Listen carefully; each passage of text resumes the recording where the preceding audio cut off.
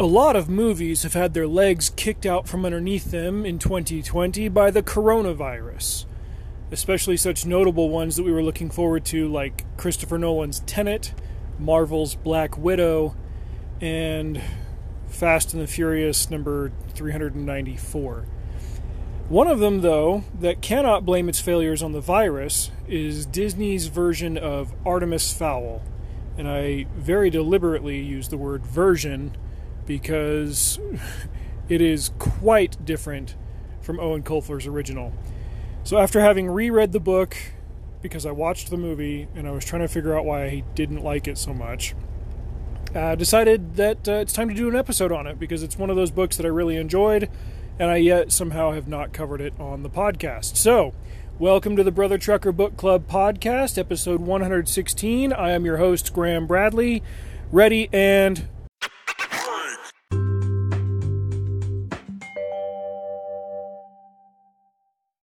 You, dear listener, can now become a patron of Dread Pennies, my independent creative company, wherein I do all of my art, books, podcasts, and more. Check out patreon.com/dreadpennies. All right, once again, we're going to take a quick dive into the mailbag. You know what? No, it's not going to be a quick dive. We've got two pieces here that I have found a way to kind of tie the questions together, because, after you've read so many books, you kind of get an idea of when a question can touch on a similar theme. But the first one is someone who slid into my DMs on the Instagram. It's at Dreadpennies. I don't have a Brother Trucker Book Club Instagram. I just use Dreadpennies for that one.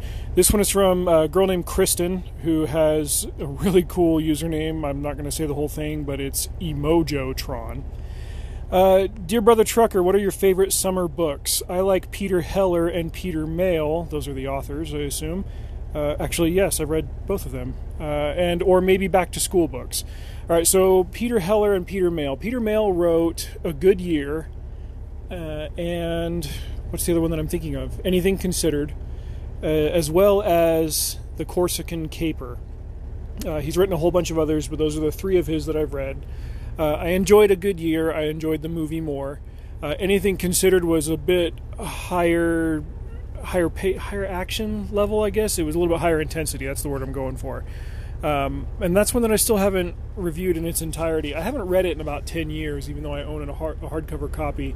I think I'd like to reread that. I've been meaning to send it off to Dr. Farmer in Idaho, or in Ohio, though. Basically the same state, right? He recently discovered... I wouldn't say that he discovered. He recently posted that he was reading a Peter Mayle book, too, funnily enough, A Year in Provence. This is my brother who's also spent a lot of time in Europe, even spent some time there in the summer of 2010 as part of his PhD program. He spent a few months in Paris. So he and his wife, they've got a love for that aesthetic. I love it in print, and I've even lived in parts of Spain that were similar topographically. Even had some cultural overlap, which is, I think, part of why the movie A Good Year clicks with me, is it reminds me of parts of northern Spain. But as summertime reads, yeah, they're great. They're light. Anything Considered is a little bit more intense, like I said, than the other ones, whereas the Corsican Caper, like you've got a villain that's really easy to hate, but they vanquish him pretty easily, and then spend some time enjoying good food and sunshine in the French Riviera. So yeah, I think Peter Mayle is an excellent choice. Peter Heller is one where I read one of his books that came highly recommended, and I didn't really dive into it that much. I mean, well, no, that's not true. I dove into it. I didn't get into it that much. Again, Dr. Farmer read this one and recommended it to me. Was this last summer? I'm pretty sure I read it last summer. And then when I was working at Turdwater, my friend and coworker Eric, who was a salesman, he's probably about 5 or 6 years older than I am. Single dude, lives that single bachelor life. I didn't really peg him as a reader. I guess he's not a voracious reader. He's got more of the inclination to read things that are in a very specific vein. And he also mentioned that book right around the same time Dr. Farmer did, kind of out of nowhere. He's like, man, I had this job one summer, and it was just out in the mountains, in the middle of nowhere, and I couldn't get back to that book fast enough. I was just devouring it. I was like, all right, I'll check this one out. The Dog Stars is what it was called, and it's kind of a post-viral, post-apocalyptic thing, like most of humanity's knocked out. And it's mainly about this guy who kind of lives on his own in the Mountain West with his dog. And he's a pilot, he's got an airplane, he's got access to a fuel supply, but he can only fly so far in this small plane before he's got to fly back, or else he's out of range. But then he gets a signal on the radio from somebody living out in the mountains somewhere, and so he's got to decide, is it worth it for me to try to fly out and find these people because they're beyond my range? So if I go out there and there's nobody there, I've basically doomed myself to wherever I land. So, in intense setup and everything, I found the writing to be a little bit drawn out. It's not a book that I'm opposed to taking another swing at again later. So it was interesting. Content-wise, I found it to be a little bit too rough. There's certain there's certain level of profane language that I don't really care for, and some thematic elements that are beyond what I like to consume in enjoyable reading. But the visuals, the environmental evocativeness of it, he captures that spirit really well. I posted on Twitter recently a screen cap from one of the Charlie Brown animated specials where the kids all go to camp and they go and get in a raft race, and they're floating down this river, and they're at a camp with no adult supervision, and of course having this boat race where they got to camp out in the forest in the middle of the night. And one of those scenarios that's just absolutely impossible, but you like to fantasize about it, especially in the summertime.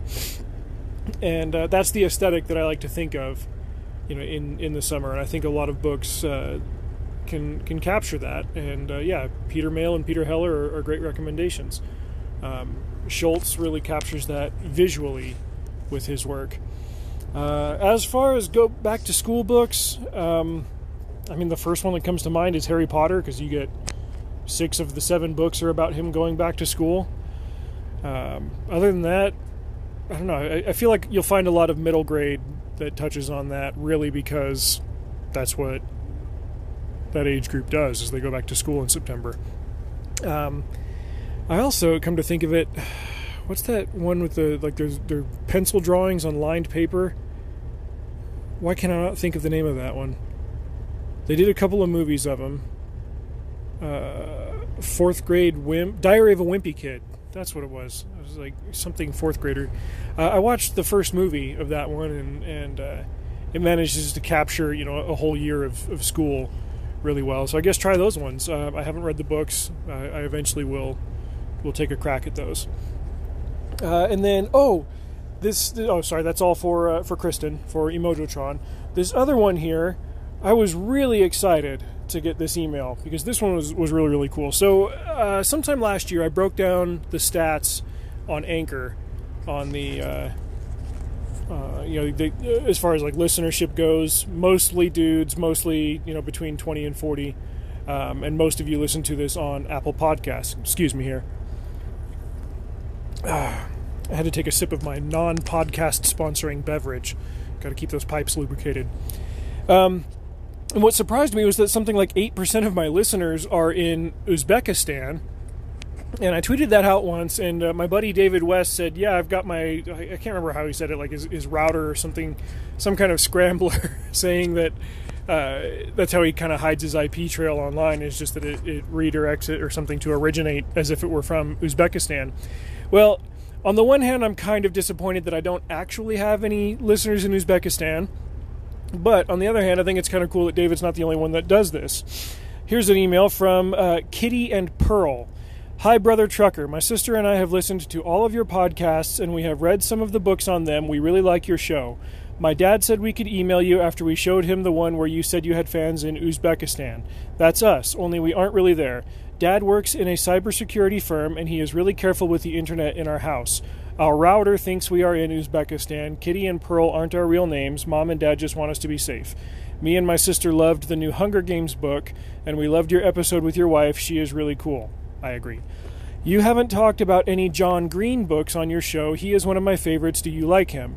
And Pearl wants to know if you have any more fairy tales because she really likes Kill the Beast. Have a great day and see you out there. Awesome. Thank you, girls. And thanks for showing my pod to your dad. I wonder if he's a reader. I wonder if he likes it. As for the questions you had there at the end, have I read any John Green? Yes, I have read. Let me try to go through the list of titles in my head.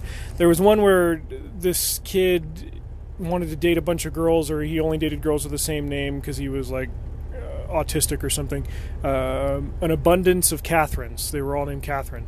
He'd only ever dated like 19 girls. Dated. We're going all the way back to elementary school here. Like the first girl he ever liked was a girl named Catherine, and she broke his heart in like kindergarten, and so every girl he ever dated after that was a girl named Catherine. But this kid had some kind of mental thing going. He was a borderline prodigy, and he was trying to have a eureka moment. And John Green's books have a lot of common themes, or common elements even, where you've got like a kind of pretentious, precocious, teenager that's uncomfortable in their own skin. They're like way in touch with their poetic side and their artistic side and their high emotional intelligence, to a point where even in my adult years, when I discovered John Green, this is back when I had an agent about 8 years ago, and she recommended that I read John Green to kind of get ideas for how to use the voice for my main characters in the books that I was writing. And I read it, and it was a voice that I couldn't really relate to because I didn't see a whole lot of overlap between how his characters thought and how I thought when I was in my teens. And so as a result, as I read 2 or 3 of his books, I read the other one about the stars, Fault in Our Stars, and I want to say the final one was Paper Towns. That's the one where the girl sneaks into the boy's bedroom dressed as a ninja, and they go around doing a whole bunch of crazy stuff. I think he explores a lot of interesting themes. I think I disagree with a lot of the decisions that his characters make, just because, they're from the perspective of those characters, so they're presented as right, but then you go and you read them, and maybe the problem is that I'm not in the target age group, but I'm reading about these characters doing XYZ, and I'm like, you guys are freaking idiots. But then I stop and think, when I was 17 I was an idiot too. So obviously John Green's very successful. I've taken 3 good tries at his books. I haven't been feeling the itch to really go back and devour his stuff, but I'm glad that he's got a fandom. Good for him, and people that like his books, power to him. As for what Pearl asked about whether I'm going to write other fairy tales, haven't really committed to that one either. Kill the Beast was kind of a one-off, just because I love Beauty and the Beast so much, and I had a fun idea for it. I feel like there are a lot of people writing alternate versions of fairy tales, just because as far as writing a story goes, half the work is done for you. World building and setup and character development can be tough. So when you're building in an existing framework and just having to tweak things, it takes less time and less effort. That's why from beginning to end, me getting Kill the Beast out only took about 4 or 5 months, and most of that was tied up in getting the art done at a busy time of year. So I haven't really planned on doing any other ones, but no, I've got one coming out called Fool's Silver, but that's based on a Spanish fairy tale that's not very well known here in the Americas. So I guess we'll have to see, but stay tuned for more announcements on that one. As far as retelling stories goes, I did not look up the episode numbers on these ones, but I told you guys about a series by Stephen Lawhead called the King Raven trilogy. That's his version of the Robin Hood trilogy, or the Robin Hood story. And then Temeraire by Naomi Novik. It's her retelling the Napoleonic War with dragons and a militarized dragon air corps.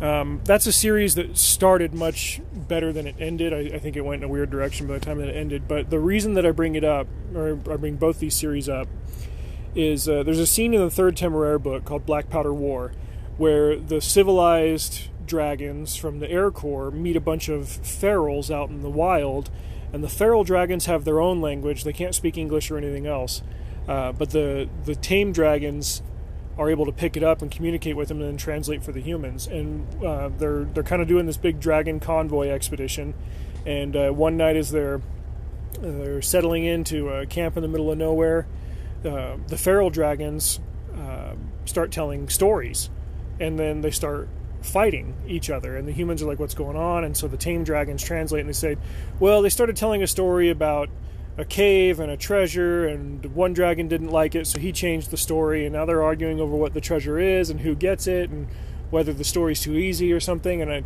as I'm reading this at the meta level, I kind of laughed, and I thought that's kind of what a lot of authors do by retelling the same story over and over again. I mean, you can get on Amazon and probably find a dozen retellings of Beauty and the Beast without trying too hard. And that goes for every fairy tale that's been going on in the mainstream of publishing for probably the last 10 years. I would say it kind of started with Stephanie Meyer getting famous, and then she plugged April Lynn Pike's book, which was a take on fairies, which then got fairies all popular, and then fairy tales kind of spun out from there. The big publishers and big booksellers really embraced that, and it still got steam because we enjoy that. We enjoy retelling stories, and we as writers especially enjoy retelling them our way. And it's something that it's a theme that I'm exploring in a couple of different story ideas that I have. They're not necessarily fairy tales, but a lot of my ideas are like, well, what if this was X but with Y instead of whatever other letter in the alphabet we're going to use. In the epilogue of Hood by Stephen Lawhead, he addresses in a much more precise fashion how that works. In the epilogue of that book, he talks about how the Robin Hood legend originated, and how it's changed over time, what elements were introduced, largely based on who was telling the story and to whom they were telling it. And that's how retellings come to be. So even if I'm, a roundabout way of saying all this, even if I'm not planning on doing fairy tale retellings down the road, a lot of my ideas, especially the ones that are going to be on the Dread Penny's Adventure Hour, are my version of other stories that I've enjoyed, but I thought, well, what if it was this, but with that? So stay tuned for those kinds of stories, because I'll be writing those, whether they're sci-fi or fantasy or what have you. So Kristen and Kitty and Pearl, thank you, the three of you, for writing in. And to anybody else listening, if you want to drop me a line, dreadpennies@gmail.com, or you can send me a DM on the Twitters or on the Instas @dreadpennies. And keep them coming. I am really, really enjoying this section. I love talking with you, even if it's kind of linear as far as the podcast goes. But questions are coming in, answers are going out. Let's keep it moving. Okay, Artemis Fowl. What is it? Why should you care? And why is everybody who cares mad about the movie? This book is almost 20 years old. And it has been 12 years since I read it for the first time. First in a series. There are 8 in total, and have been a few graphic novel adaptations of it, I want to say. And fans of this series have been hankering for a good on-screen adaptation for a long time. I don't think Disney was the first studio to buy film rights to it, but it ended up in development hell forever. So long that I think they had originally cast an actor to play the character, and by the time that they would have been able to make the movie, he was way too old to play him. Which, for some studios hasn't been a problem. Like I said with The Giver, they cast a 25-year-old to play an 18-year-old. In the original book, the character was 12. Artemis is also 12, and they stick with that in this movie, to their credit. There are some things that they do well, and others that they do not so well. So the premise is this. Magic is real, magical creatures are real. They all kind of refer to themselves collectively as the people, whether they are fairies, trolls, dwarves, centaurs, or whatever. They don't like the mud people, that's us, that's human beings up top. They went into hiding deep underground, and they are extremely technologically advanced. The series is kind of classified as a science fantasy. So you've got, high-tech versions of kind of fantasy things. The police, they call themselves the lower elements police, and they have a spy division that comes up to the surface that's LEP, LEP Recon. Heyo. They've got different models of wings that they can wear to fly and buzz around fast, and they've got different laser pistols and computer chips and stuff that they use, and sorry, once again, the non-podcast sponsoring beverage. Anyway, like the tech side of it is really cool, but they make sure that the human world and the fairy world stays separate. Now, our main character is Artemis, who is the son of a wealthy family, heir to the fortune. His dad is missing, presumed dead. His mom is crazy. And Artemis, who has an insanely high IQ, is traipsing about the world in search of something. And he's got his trusty sidekick, Butler, with him. Butler is a huge guy. He actually has a name, but everybody just refers to him as Butler. Butler is his surname. And they're on the hunt for something. They're looking for a book that a fairy would have that would give them access to knowledge that is forbidden to the Mud People. Why Artemis is looking for this is unclear at first, but the author, Owen Colfer, who I've reviewed a few of his books before, doesn't leave you hanging too fast too often. Usually right around the time you have a question, you start to get an answer on it, or at least like the narrator will address it, so that it's almost like he's listening to you. He knows you've got a concern about something, and the answer is right around the corner. Well, Artemis is looking for this book because it will give him knowledge that he needs to obtain a certain thing, and beyond that I don't want to say too much, because it's a caper, it's a heist, it's a siege, it's a whole bunch of types of stories all wrapped into one, because once the lower elements police find out that Artemis has this knowledge and that he goes and uses it to capture a fairy and hold her hostage in his mansion, they lay siege to his mansion on the surface with all of their high tech, and their tech it's the kind of stuff that they use to stay hidden, and they use to wipe humans' memories and whatnot. Artemis swears that he's found a way to beat it, and now the police are scrambling to find out what this kid wants. How do we not give it to him, and yada yada yada. So as far as like the dynamic of a protagonist antagonist goes, Artemis is the main character, but he is the bad guy. And if we're talking about differences between the book and the movie, in the movie they really shy away from that. They make him a very, very smart kid, and cunning, and even cold-hearted and calculating in some ways, but they still make him a good guy, and he's just going up against these fairies and these other creatures that are there but aren't necessarily bad. The movie also kind of gets bogged down in storylines from future books in the series that they tangled to it, and just made a huge mess of. Artemis's mother is dead in the movie, versus she's just kind of crazy and in a loopy mental state. His dad is present in the movie and is a great guy, versus in the book he was also a criminal mastermind and he was gone. So that dynamic, that attribute of the character, which was central to the appeal of him, because it kind of gave you a chance to secretly root for the bad guy and still watch him go through a character arc. I mean, all of that was just gone. The movie was much more of a visual presentation of like, oh, here's what this world would be like. It would be cool to see, but all of the things that really gave it, emotional and substantial and psychological value were scrubbed from it. On another note, I will say that this is one movie where it's an instance of, I think this is a stupid term, race bending, where a character is one race and they change it for the movie. But you didn't see a whole lot of stink over that, one way or the other, which is fine. My 2 cents on that whole thing is, if you're going to adapt a character. To quote Eric D. July, don't go tokenizing characters. Build a character from the ground up. In this instance, my thing is like, leave main characters alone.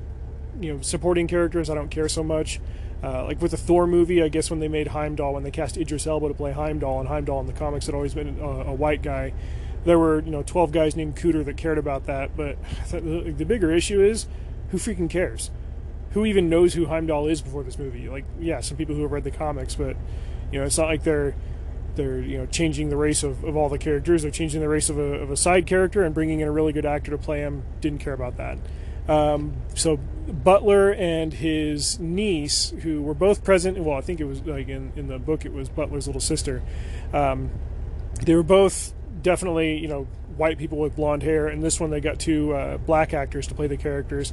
I can't remember the name of the actor who played Butler, but he did an excellent job. He brought all of the physical prowess and the clout and the weight and the gravitas of the character, as well as the emotional depth to him. He's not just hired muscle or a henchman.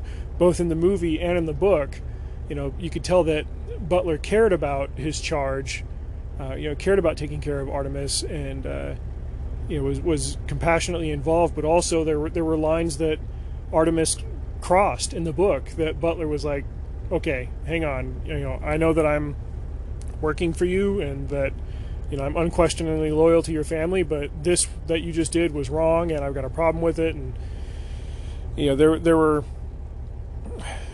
was nobody that walked out of the book that didn't have some shot at showing multiple angles to their character. That goes for Butler, that goes for his niece Juliet, that goes for Artemis, that goes for everybody. Which was great in the book. It didn't happen so much in the movie. One of the other things that I want to bring up as a final bit of contrast is there's a character in the book and in the movie. Her name is Holly Root. She is a fairy, and she's one of these leprechaun officers.